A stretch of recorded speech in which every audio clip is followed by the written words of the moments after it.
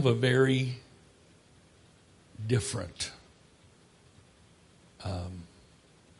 message tonight, or this afternoon. And if you would stand and turn with me to Colossians chapter 2. I'm going to begin reading with verse 1.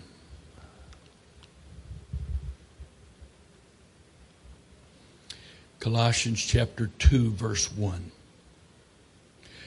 For I would that ye knew what great conflict I have for you, and for them at Laodicea, and for as many as have not seen my face in the flesh, that their hearts might be comforted, being knit together in love, and unto all riches of the full assurance of understanding, to the acknowledgement of the mystery of God and of the Father and of Christ, in whom are hid all the treasures of wisdom and knowledge. You may be seated. Paul said, Colossians 2:1, for I would that ye knew what great conflict I have for you, speaking to the Colossians, the church at Colossus, and for them at Laodicea, and for as many as have not seen my face in the flesh. The Greek word translated conflict here it's different. It's a very specific Greek word, and it literally speaks of the arena where contests are held. Literally a place of assembly, specifically a place of assembly where contests are held. And so therefore, figuratively, it went from meaning about the place to about the conflict, and then about the struggle, or the competition to the struggle, to the competition or the struggle against an adversary to win. And so Paul uses this word a few times, and it's a very specific word. It's a very specific word. For I would that ye knew what great conflict I have for you, and for them at Laodicea, and for as many as have not seen my face in the flesh. Paul uses this word in two very well-known verses. One is 1 Timothy chapter 6, verse 12. He told Timothy, fight the good fight of faith. There's the same word. Compete hard. But it's more than that. The context of the way Paul uses the word speaks of competing or trying to defeat an adversary and winning. And then in 2 Timothy chapter 4, verse 6 and 7, for I am now ready to be offered, and the time of my departure is at hand. I have fought a good fight. The same Greek word. I have finished my course. I have kept the faith. Henceforth there is laid up for me a crown of righteousness, which the Lord, the righteous judge, shall give me at that day, and not to me only, but unto all them that also love his appearing. So Paul says in Colossians 2:1, I wish that you knew. It's my desire for you to know what great conflict, what great battle, competition I'm in with the adversary for you. And for them at Laodicea. And for as many as have not seen my face. Paul said, I'm in conflict for you. I'm in conflict for you. The Colossians chapter 1 verse 3 says, we give thanks to God and the Father of our Lord Jesus Christ, praying always for you, since we heard of your faith in Christ Jesus and of the love which ye have to all the saints, For the hope which is laid up for you in heaven, whereof ye heard before in the word of truth of the gospel, which is come unto you, as it is in all the world, and bringeth forth fruit, as it doth also in you, since the day ye heard of it, and knew the grace of God in truth. As ye have also heard of Epaphras, our dear fellow servant, who is for you a faithful minister of Christ, who also declared unto us your love in the Spirit. For this cause we also, since the day we heard it, do not cease to pray for you.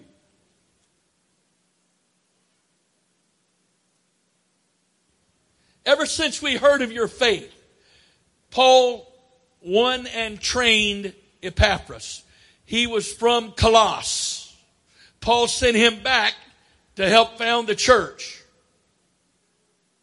Paul obviously spent some time there, but Epaphras was the primary connection point between Paul and the church at Colossus.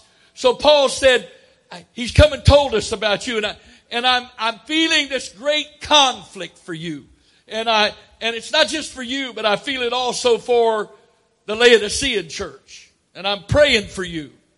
And other churches that haven't seen my face, I'm praying for you. So verse 9 says, for this cause we also, since the day we heard it, do not cease to pray for you, and to desire that ye might be filled with the knowledge of his will in all wisdom and spiritual understanding, that ye might walk worthy of the Lord unto all pleasing, being fruitful in every good work, etc., etc. Strengthened with all might, verse 11, according to his glorious power unto all of patience, suffering, long suffering with joyfulness, giving thanks unto the Father, which hath made us meet to be partakers of the inheritance of the saints in light, who hath delivered us from the power of darkness, and hath translated us in the kingdom of his dear Son. So he's telling the church at Colossus that he prays for them. And this is the way he's praying for them. Now, there's another church I want you to consider. That's the church at Ephesus. All three of these cities are in the Roman province called Asia. They're on a peninsula surrounded by the Black Sea, the Aegean Sea, and the Mediterranean Sea that is called Asia Minor. So you've got Asia as we know it. Then you have Asia Minor, which is this most western part of Asia, this peninsula that's right across the straits from Constantinople, and surrounded again on the north by the Black Sea, on the west by the Aegean Sea, and on the south by the Mediterranean. And that's Asia Minor. But then in the southwest corner of that peninsula, there was a province that Rome created called Asia.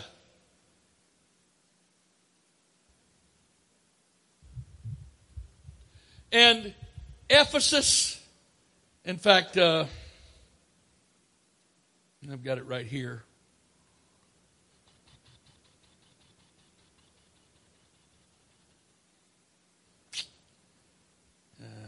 Sorry. I'm going to find it.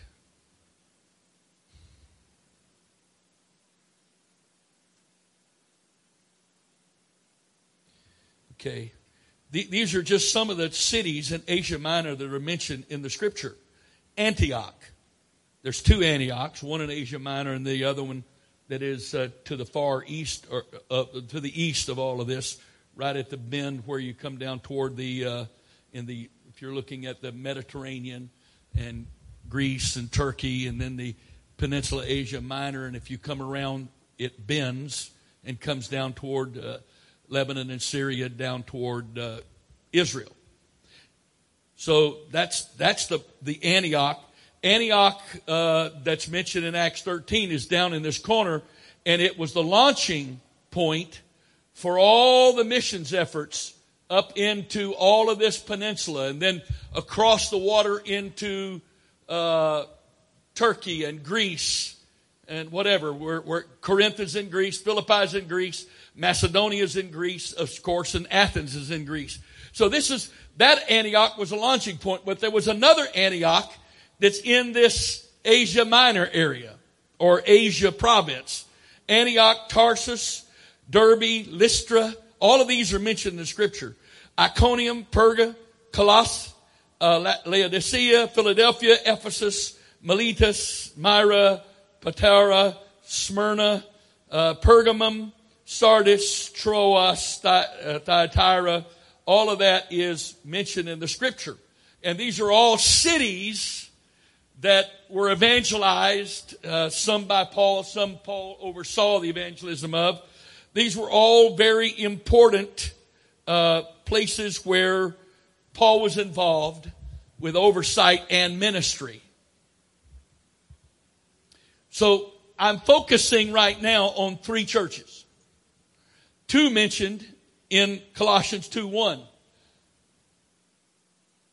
Colossus and Laodicea. And I bring up Ephesus because it was the primary city, both population-wise, power-wise, and size of church-wise in all of that province, Roman province of Asia. I also bring it up because when you compare the epistle written to the Ephesians and the epistle written to the Colossians, you'll see they're very parallel in the majority of the body of the epistles. And we know that Paul said that he prayed for the Ephesians. I have taught many times on his 2 primary prayers, one in chapter 1 of Ephesus and one in chapter 3. The one in chapter 1 of Ephesus is where Paul prayed that God would give them the spirit of wisdom and understanding and the knowledge of Him so that we would know who we were in Christ. That we're the body of Christ.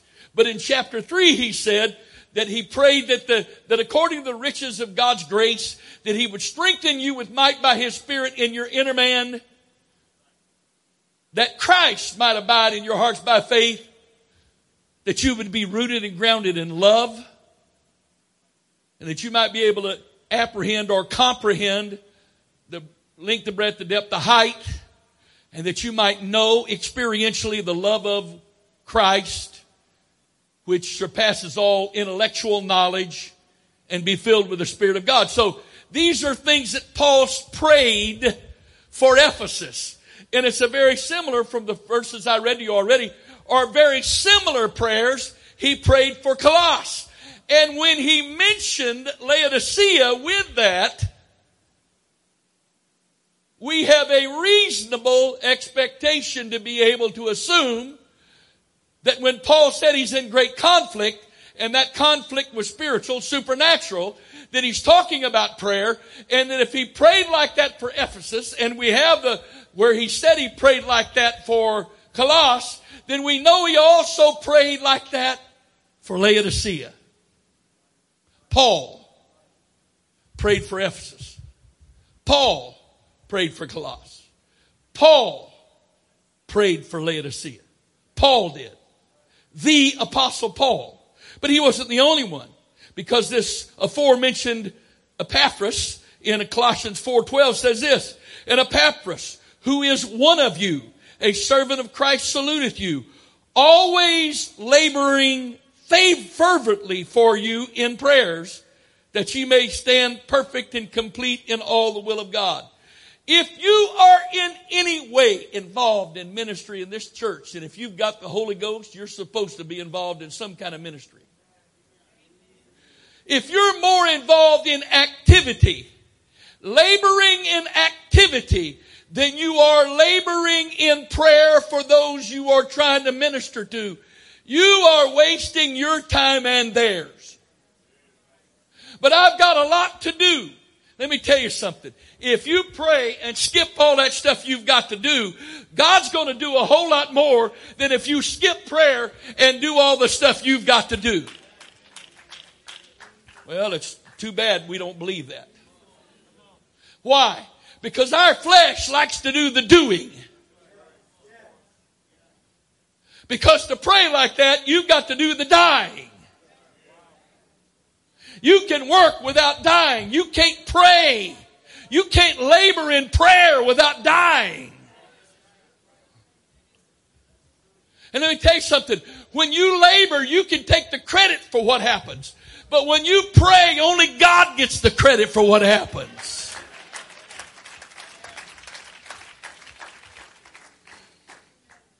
Now, we know that Laodicea had seen his face.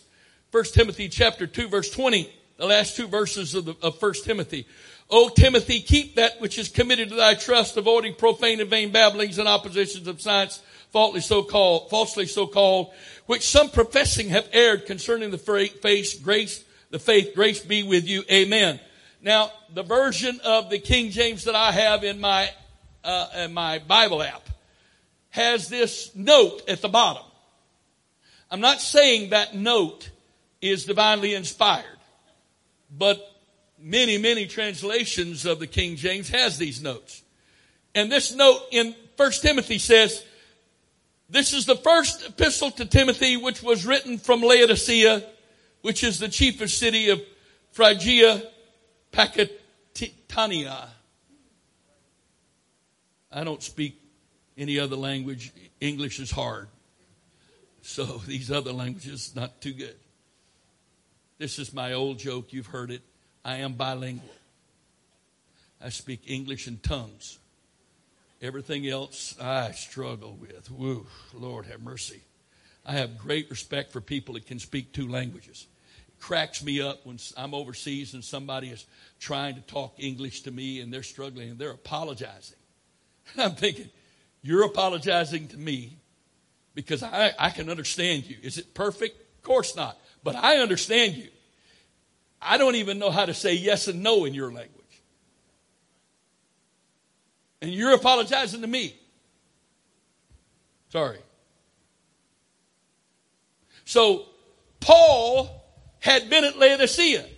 The first epistle to Timothy was written while he was in Laodicea and sent from there. I'm going someplace. I promise you, you don't want me to hurry to get there. I don't know anything that's challenged me more than this. I preached on this talk one other place. I've never preached it before that. I never saw it before. Now here's the problem. Colossians chapter 4 verse 16 says this.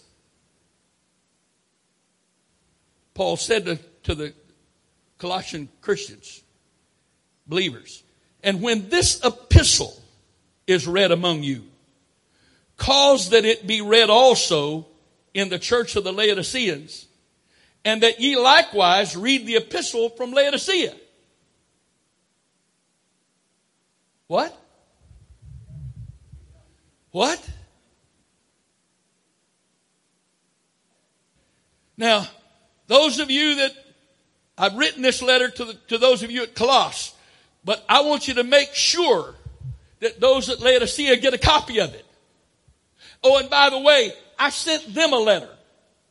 Make sure you get a copy of theirs and you read theirs. Slight problem. We have no surviving copy of the letter to the Laodiceans. Well, that's sad. No. I believe with all of my heart, for whatever reason, God chose to not let that part of His Word survive. I mean, to my knowledge, nobody's ever even found any fragments of it. To my knowledge, the only reason we know there was a letter to the Laodiceans is Paul's mention of it. Now, you've got to understand the place that Paul has gotten to in the church by this point. And it's best stated by his rival, you would almost think. For a period of time, it sure seemed like they were. 2 Peter chapter 3, verse 14. Wherefore, beloved, seeing that ye look for such things, be diligent that ye may be found of him in peace, without spot and blameless. And account that the long suffering of our Lord is salvation, even as our beloved brother Paul also, according to the wisdom giving unto him, hath written unto you, as also in all his epistles. So the epistles of Paul were shared among the churches. Now that by itself is not totally shocking, but Peter's next statement is, speaking in them of things in which are some things hard to be understood, which they that are unlearned and unstable wrest or wrestle or twist, as they do also the other scriptures unto their own destruction. The other scriptures. Did you see what Peter just did? Peter just equated the writings of his contemporary, Paul. He just equated the letters that Paul had been writing to the churches as being scripture. We're not talking about 200 years after he's dead, 500 years after he's dead. Peter's alive, Paul's alive, and Peter is saying that what Paul is writing and sending to these churches is scripture. So I have to believe that this letter to the Laodiceans was viewed as scripture also. But for some reason, God chose to not let that come down to us. So we have to kind of pick up on things. Again, Colossians chapter 4 verse 12. Epaphras, who is one of you, a servant of Christ, saluteth you, always laboring fervently for you in prayers, that you may stand perfect and complete in all the will of God. For I bear him record that he hath a great zeal for you, and them that are in Laodicea, and then in Hierapolis. Luke, the beloved physician, and Demas greet you. Salute the brethren which are in Laodicea and Nymphas, and the church which is in his house in Laodicea. And when this epistle is read unto you, among you, cause that it be read also in the church of the Laodiceans, and that ye likewise read the epistle from Laodicea. So you can see there's Laodicea is mentioned 3 times in just a few verses here. And some very significant things are said about Laodicea, along with Colossus, of course, and we know also Ephesus and the other churches, etc. But Philippi is a Greek church, and Corinth, 2 letters written to Corinth, that was a Greek church, not a church from the province of Asia. Galatians, obviously Romans wasn't. Galatians, Colossians were both in Ephesus. All 3 of those are Asia, province of Asia churches. Thessalonica was a Greek church. So those all three of these were the only 3 known letters or mentions of letters that Paul wrote to churches in Asia Minor or Asia province. Why is that significant? Because on the Isle of Patmos, when John was in the Spirit on the Lord's Day, and he saw the vision of God, the Lord Jesus Christ standing in the midst of the 7 golden candlesticks, and then the Lord gave him a message for the 7 churches of Asia. 2 of those 3 churches were mentioned among that 7. The only one of those 3 that Paul wrote epistles to that's not mentioned is Colossus.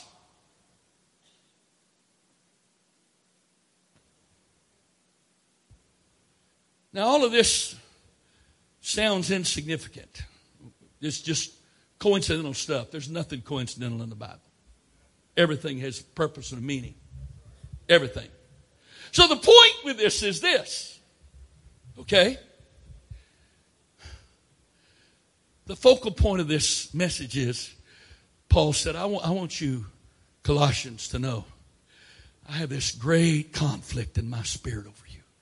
I'm in this competition for your souls. I'm competing against the adversary for your souls. And not just yours, but the Laodiceans. Now we know Paul's relationship with Ephesus. He'd actually been to Ephesus before chapter 19 of Acts. He'd ministered in Ephesus in chapter 18. And a few things happened, and he said, I've got to go. I'm just paraphrasing, but I'll be back. And he did come back at the beginning of chapter 1 of Acts 19. Verse 1 of Acts 19. So he came back, and he found certain disciples and baptized all 12 of them. They got the Holy Ghost. And then he ministered for 3 months in the synagogue, and they got hard-hearted. And then he left and began to minister to everybody.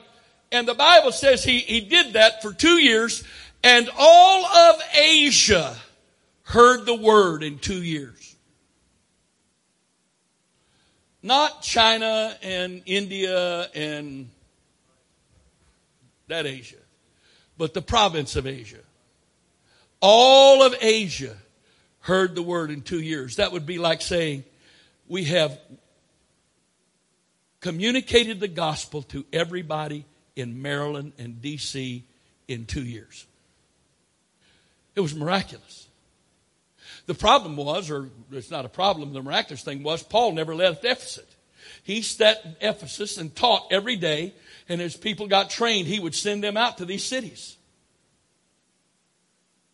That's also the place from which that he would anoint handkerchiefs, or we called them handkerchiefs. They were some pieces of cloth, and that they would take those pieces of cloth that had been anointed by Paul and lay them on people, and miracles happened all over Asia because of that. He never left Ephesus. So the point I'm trying to get across to you is this. These 3 churches and 5 more specifically mentioned in the scripture in Revelation 2 and 3 and also in the letters written by Paul, they were born in the fires of revival and harvest. And Paul himself, the apostle Paul himself, was the primary person ministering and overseeing the ministry to these people. And this Paul said, I just want you to know, there's something about your future that's troubling to me, and I'm wrestling for you. I know where you are right now. I know where you are. I know where you are right now. Paul didn't give emphasis of one over the other between Ephesus and Colossae and Laodicea. He didn't give Ephesus at that time. He didn't give emphasis. He didn't give emphasis of one over the other. He ministered in all of them. And they were all born in the fires of major revival. And probably no other province in the world saw revival to that extent as the Roman province of Asia on that peninsula called Asia Minor. These churches were born there. These 3 and the additional 5 that are not included here, that the Holy Ghost addresses John concerning. All of them. The 7 churches in the book of Revelation, plus Ephesus, plus Colossae. These 8 churches, now there's more than that, but these 8 churches that are specifically mentioned in the scripture have all experienced the best that they could experience in that day. Miracles, signs, wonders, the gospel spreading rapidly, people receiving the gospel, people being saved all over that region. And you wonder how is it possible that those folks could ever not stay there? How's it possible that they don't stay there? When you're born in the fires of revival, how do you ever settle for less than that? If you're born in the fire of revival, how do you settle for smoke and mirrors? Hello? Hello. Now, I don't know what it was that I'm assuming that Colossus must have done well. We know that Paul prayed, and Epaphras labored fervently in prayer for them. I'm assuming that they both, or that their prayers were effective, because we have no negative news of Colossus. None. Not so with those other two churches, especially the great church of Ephesus. Because when we go into the messages that God spoke to John, he was the last of the apostles still alive. He was exiled to the Isle of Patmos, which Patmos actually is a small island right off the coast of the province of Asia. It's right off the coast. So in proximity, he was very close.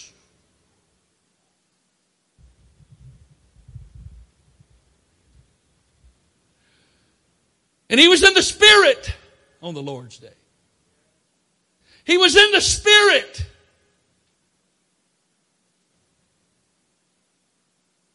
And it's the Lord spoke to the angels, is the King James word, angels of the seven churches. Well, first of all, the Greek word translated angel there 8 times is translated messengers, referring to humans. Second of all, no angel is accountable for the spiritual condition of a church. And these messengers, God did not speak to the churches. God spoke to the messengers, to the person responsible for that church. Through the Apostle Paul. And here's where it gets really, really sad. If you put Ephesians 1 and Revelation 2 and verse 1 on the screen, please. When you read the revelations that Ephesus had, when you know the revival Ephesus was the hub of, when you know the miracles that Ephesus saw, when you read the history of Ephesus' spiritual pedigree, it almost doesn't seem possible that this word of God to John could be about the same place, but it is. Unto the angel of the church at Ephesus write, these things saith he that holdeth the 7 stars in his right hand, who walketh in the midst of the 7 golden candlesticks. Next verse, please. I know thy works, and thy labor, and thy patience, and how thou canst not bear them which are evil, and how thou hast tried them which say they are apostles, and are not, and hast found them liars. Next verse. And hast borne, and hast patience, and for my name's sake hast labored, and hast not fainted. Nevertheless, I have somewhat against thee.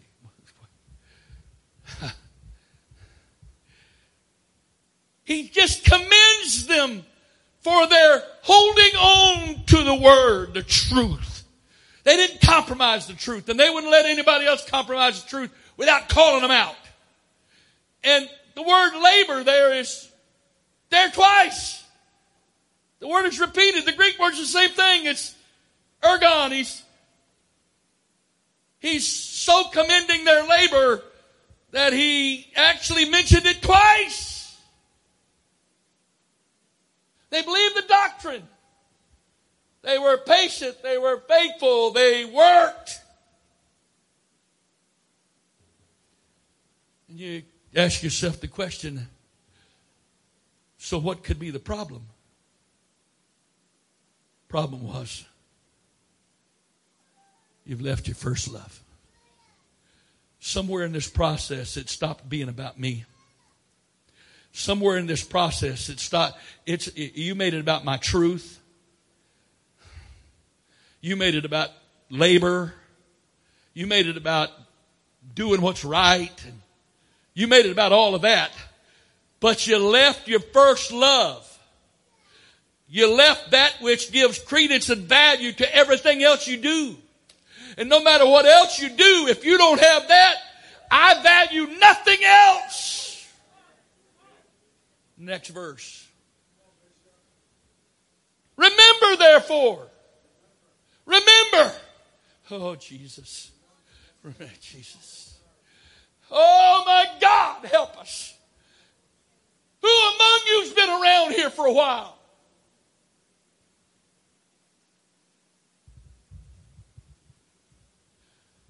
And have forgotten. Brother Cornwell's here. You may be in one of the other congregations, didn't hear any of his teaching. It's all online. He just hammered it. 4 sessions, 2 seminar sessions and 2 services. He hammered. To get back to the point, to be focused with a point, to get back to remember. That's what he was saying to me. I heard it. Remember, remember, remember. Because if you don't remember, you can't repent for where you are. Because without remembering, you don't think there's any problem with where you are. If you don't remember, you don't think there's anything wrong with where you are. We have good church. We preach good sermons. We have people get the Holy Ghost. Yes. Yeah, you can say all that about Ephesus. And he did. All that about Ephesus. But you lost the understanding and the focus of why you're doing all this. This isn't about building a crowd. This isn't about building a church. This isn't about building a name. This is all about Jesus. It's all about Jesus. I'm not doing this to impress him. I'm doing this with him because I love him and he loves me. This is all about Jesus. It's all about Jesus. We're not holy so we look right. We're holy unto the Lord. If your holiness is not unto the Lord, it's not holiness. If your righteousness does not come as a gift from him, then it's not righteousness.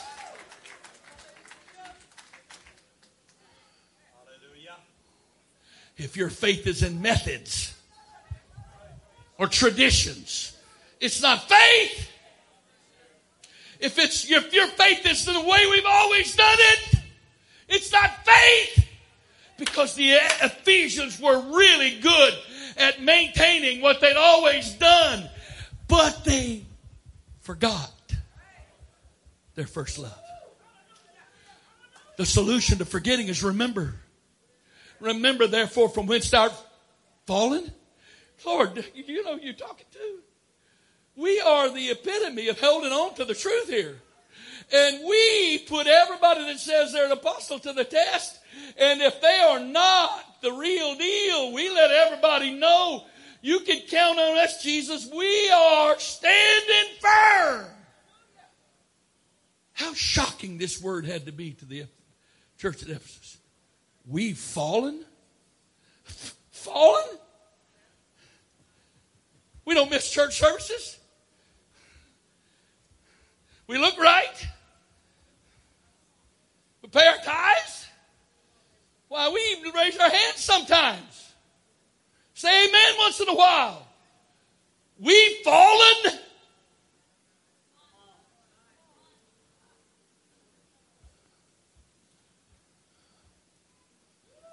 I remind you, Paul founded the church at Ephesus. Paul prayed fervently for Ephesus. And after his departing, this is where they got to. It had become a religion. Because when you take your first love for Jesus out of it, it's no longer faith. It's no longer Christianity. It's just religion. It all looks the same. It all sounds the same. But according to Jesus, it's not the same. It's not the same. It's not the same. Anybody need to remember where you came from? Anybody need to remember what it felt like when you first got saved? Anybody need to remember where God brought you from? Anybody need to remember the things God's done for you? Does anybody need to remember that? Because if you forget those things, you lose your first love. If you forget those things, if you forget where He brought you from, if you forget what He's done for you, you lose your first love, and it all becomes mechanical, and we all just go through the motions.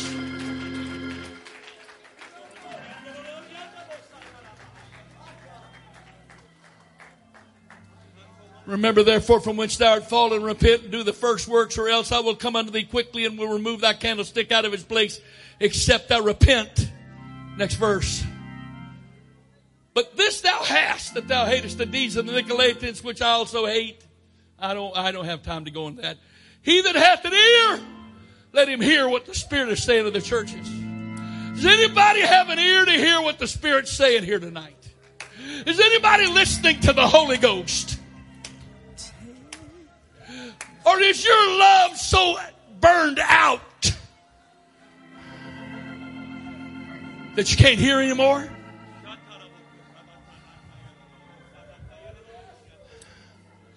And my friend, if that wasn't the saddest one, this one is. Revelation chapter 3 and verse 14. And unto the angel of the church of the Laodiceans write, a church that Paul prayed for, a church that Paul ministered in, a church that Paul had written an epistle to. And unto the angel of the church of the Laodiceans write, these things saith the Amen, the faithful and true witness, the beginning of the creation of God. I know thy works. I know the works. There we go, that works again. You're neither cold nor hot. You're lukewarm. I would you were at least cold or hot. I can deal with that. But I can't deal with comfortable Christians. Comfortable Christians make me sick on my stomach. They make me want and need to throw up. Next verse. So then, because thou art lukewarm and neither cold nor hot, I will spew thee out of my mouth. But Paul wrote us a letter. And Paul mentioned us. We'd seen Paul's face, and Paul ministered here, and Paul wrote us a letter. Paul said he was praying for us. Yeah, but somewhere you got comfortable. How'd you get comfortable? Next verse. Because thou sayest. It's not what I say, the Lord said. This isn't what I say. This is what you say about yourself. I am rich and increase with goods and have need of nothing. Have need of nothing, and might I add no one. And you don't know. You're so blind to your condition. You know not that thou art wretched and miserable and poor, blind and naked. How can you be wretched and miserable and poor, blind and naked and not have any clue? How can you be wretched and miserable and poor and blind and naked and have no clue?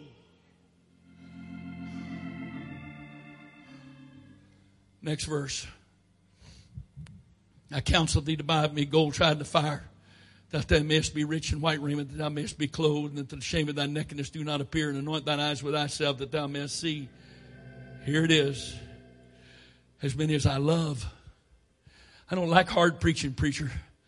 As many as I love, I rebuke and chasten. Be zealous, therefore, and repent. With Ephesus, the Lord said, I just need to quicken your memory.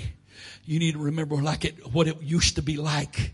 So you can get back to that, because you've lost your passion that comes from loving me first and foremost above everything.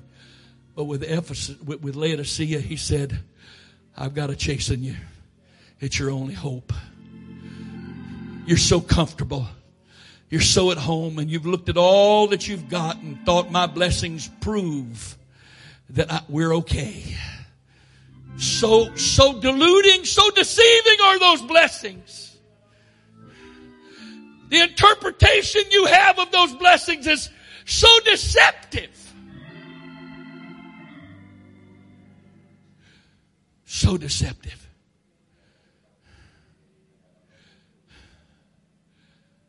That you don't even know you're wretched, miserable, poor, blind, and naked. As many as I love, there's that word again. You don't love me, but I love you, and I love you enough. Here's what's going to happen. I'm going to rebuke and chasten. You need to be zealous, therefore, and repent. Next verse. Because here's what happened. Here's what happened. Ephesus didn't change outwardly. They kept on doing all they had been doing. But their motives changed. Their motivations changed. Their empowerment changed from the spirit of love to flesh. But not so the Laodiceans. How does a person get so deceived? Because you just keep on doing what you've always doing, and you don't even know I'm not there anymore. Jesus said, you don't even know I'm not there. You don't know I'm not there in the singing. You don't know I'm not there in the preaching. You don't know I'm not there in your home. You don't know I'm not there in your prayers. You do all of this stuff. You've convinced yourself you're okay, but you're so blind you don't even know I'm missing. Ephesus, you left your first love. Laodicea, you left me. You left all of me. Behold, I stand at the door and knock. If any man hear my voice and open the door, I will come in to him and will sup with him and he with me. Oh, my brothers and sisters, sweet people of God, sweet people of God, it is not rhetoric. It is not verbiage. It's not platitudes. When my wife or I or we both say to you, we would rather be with you than anybody in this whole world. We don't travel to get away from you. We travel because we're sent. Because we don't have a choice. We have to go where we're sent. And then I come home and I do get a chance to preach. And this is what I have to preach. Okay, Jesus, you're in charge. But trust me, I'm not preaching this out of anger. I'm preaching this because I love you. More importantly, Jesus loves you. Don't sell out. Don't sell out the promises. Don't sell out your love. Don't sell out the presence of God. Don't sell out. Does anybody feel like praying? You don't have to come to pray. Just pray. If you want to come pray, come pray.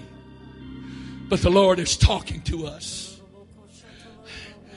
Ephesus didn't even know they didn't have His love burning inside them anymore. But Laodicea didn't even know He wasn't even there anymore. Oh God. And the Bible calls them the church at Ephesus. The church at Laodicea. How did they get in that condition? How? Because His presence and His love is the only thing that gives value to everything else we do. And if we don't have His love burning in our hearts, and if we don't fellowship with His presence, everything else is meaningless. Every song, every sermon, Every formalized prayer is worthless. It's meaningless.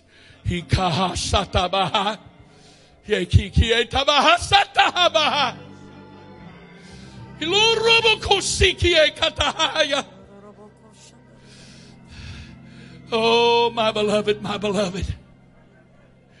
I beg of you. I beg of you. Don't go through the motions without His love. Don't live deceived without His presence to bring light into your darkness. Come on. Without His presence and without His love, nothing has any meaning. Nothing. Nothing. Come on, let's pray. Come on. Holy Ghost is working here right now. Yes, it's about Antioch as a whole in Jesus. But each one of those churches, Ephesus couldn't repent by itself. Those individuals had to repent. Laodicea couldn't repent as a whole. The individuals had to repent. People had to remember and decide, I'm not going to live like this without His love burning in my heart and without His presence in my life every day. I'm not going to live like this. I'm not living like this.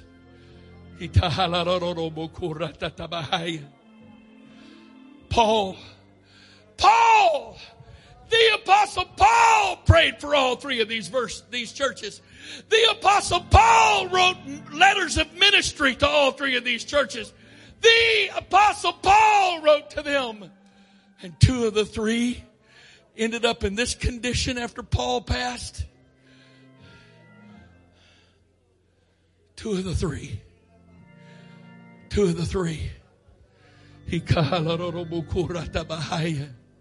you need to go, you're welcome to go. But if you don't need to go, let the Lord talk to you.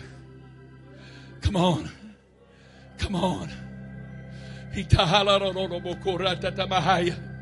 Let me tell you something about age. It changes things. But it only has to change the outside. Age doesn't have to change the inside. If you've let your advancing age, old-time Antiochers, affect your inside, God have mercy on you. God have mercy on you. You may be a step slower. You may be more than a few steps slower. But the inside doesn't have to change. Never. The love for God doesn't have to change. The fellowship of His presence doesn't have to change. I can't even imagine the one that hung on the cross having to ask His people to open the door and let Him in so He can fellowship with them. I can't imagine that.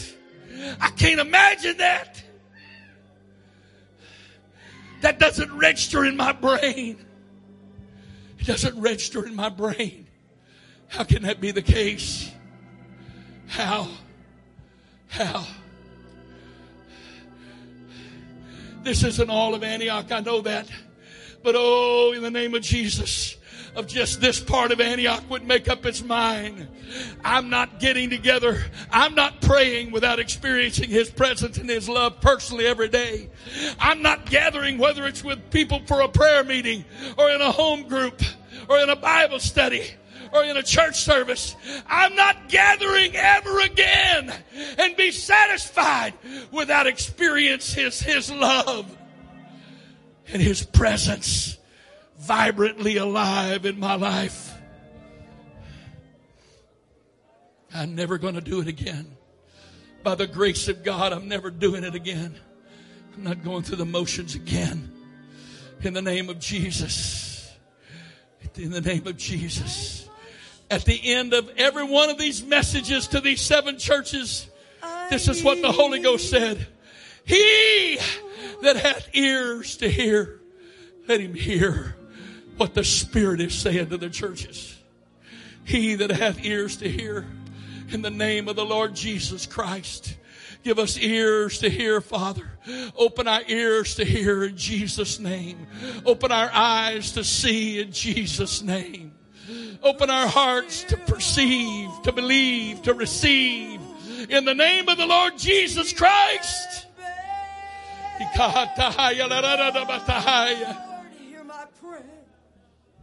In the name of Jesus.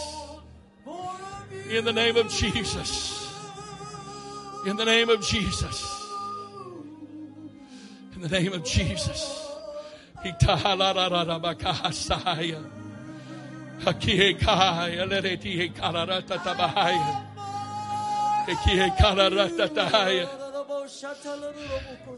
Oh, precious ones of Antioch, don't settle. Don't settle. Don't settle. Don't settle. Don't settle. Flesh wants to settle. Flesh wants same old, so it can live its life its way. But I beg you in Jesus' name, don't settle. Trying to save yourself or your love for God, His love for you. In the name of Jesus. Paul prayed for Ephesus. Did you hear that when I quoted it earlier? In Ephesians 3, Paul prayed for Ephesus that they would know the love of God. That they would experience the love of God in a way it was beyond understanding. Ephesians chapter 3, verse 19. Paul prayed for their love for God. And yet the message of the Holy Ghost to the church at Ephesus in Revelation was, you've left your first love.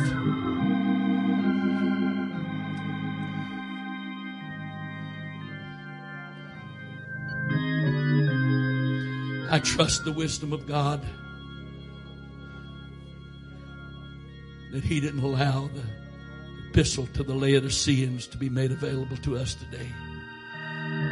I don't have any doubt in my mind that all of the early church knew about it in that first century.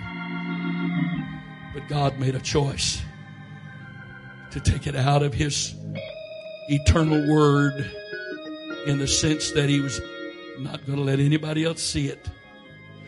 And the only way we know what ends up happening is Revelation 3. Of those 7 churches, 2, the Lord had nothing bad to say about them, only good. Another 2, He had nothing good to say about them, only bad. And there were 3 in the middle. One of those was Ephesus. He had some good. He had some bad. All 7 of them were called the church. Even though 3 of them He threatened with about them being about to be lost. He told the church at Sardis, you have a reputation that you're alive, but I know the true. Pray one for another for a minute or two here. Let's pray for one another. Come on. 2, 3, 4, I don't care. Let's just pray for one another. Come on.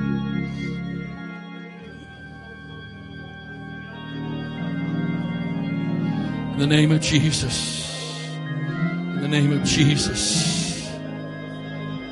In the name of Jesus. Father, plant this seed so deeply in our hearts that the adversary will have no means whereby to steal it out of our hearts.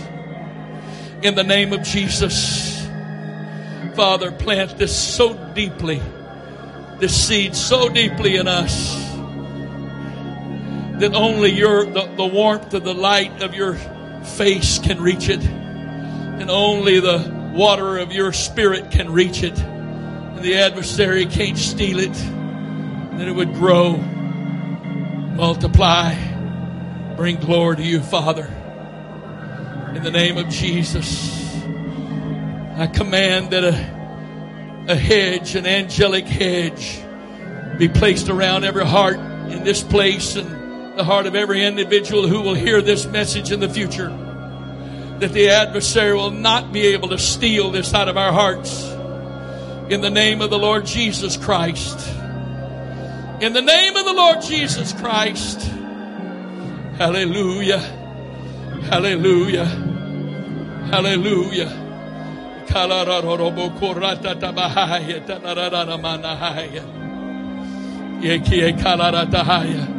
Come on, it's still 15 minutes until 6. We haven't even been here 2 hours yet. Come on. Surely you've got a few minutes to wait and pray. Surely you've got some time. I want the ministers to start walking through this auditorium and just laying hands on people. Come on. I want the ministers to begin to walk through this auditorium and just lay hands on people. Come on. In Jesus' name. If you've got a ministerial license, either with Antioch or the UPC, you don't have to tarry with anybody. I just ask you to pray one for another. Come on. In the name of Jesus. In the name of Jesus. Come on. Come on, let's pray one for another. Come on. Come on, ministers of God. Let's pray one for another. Come on. In the name of Jesus. In the name of Jesus.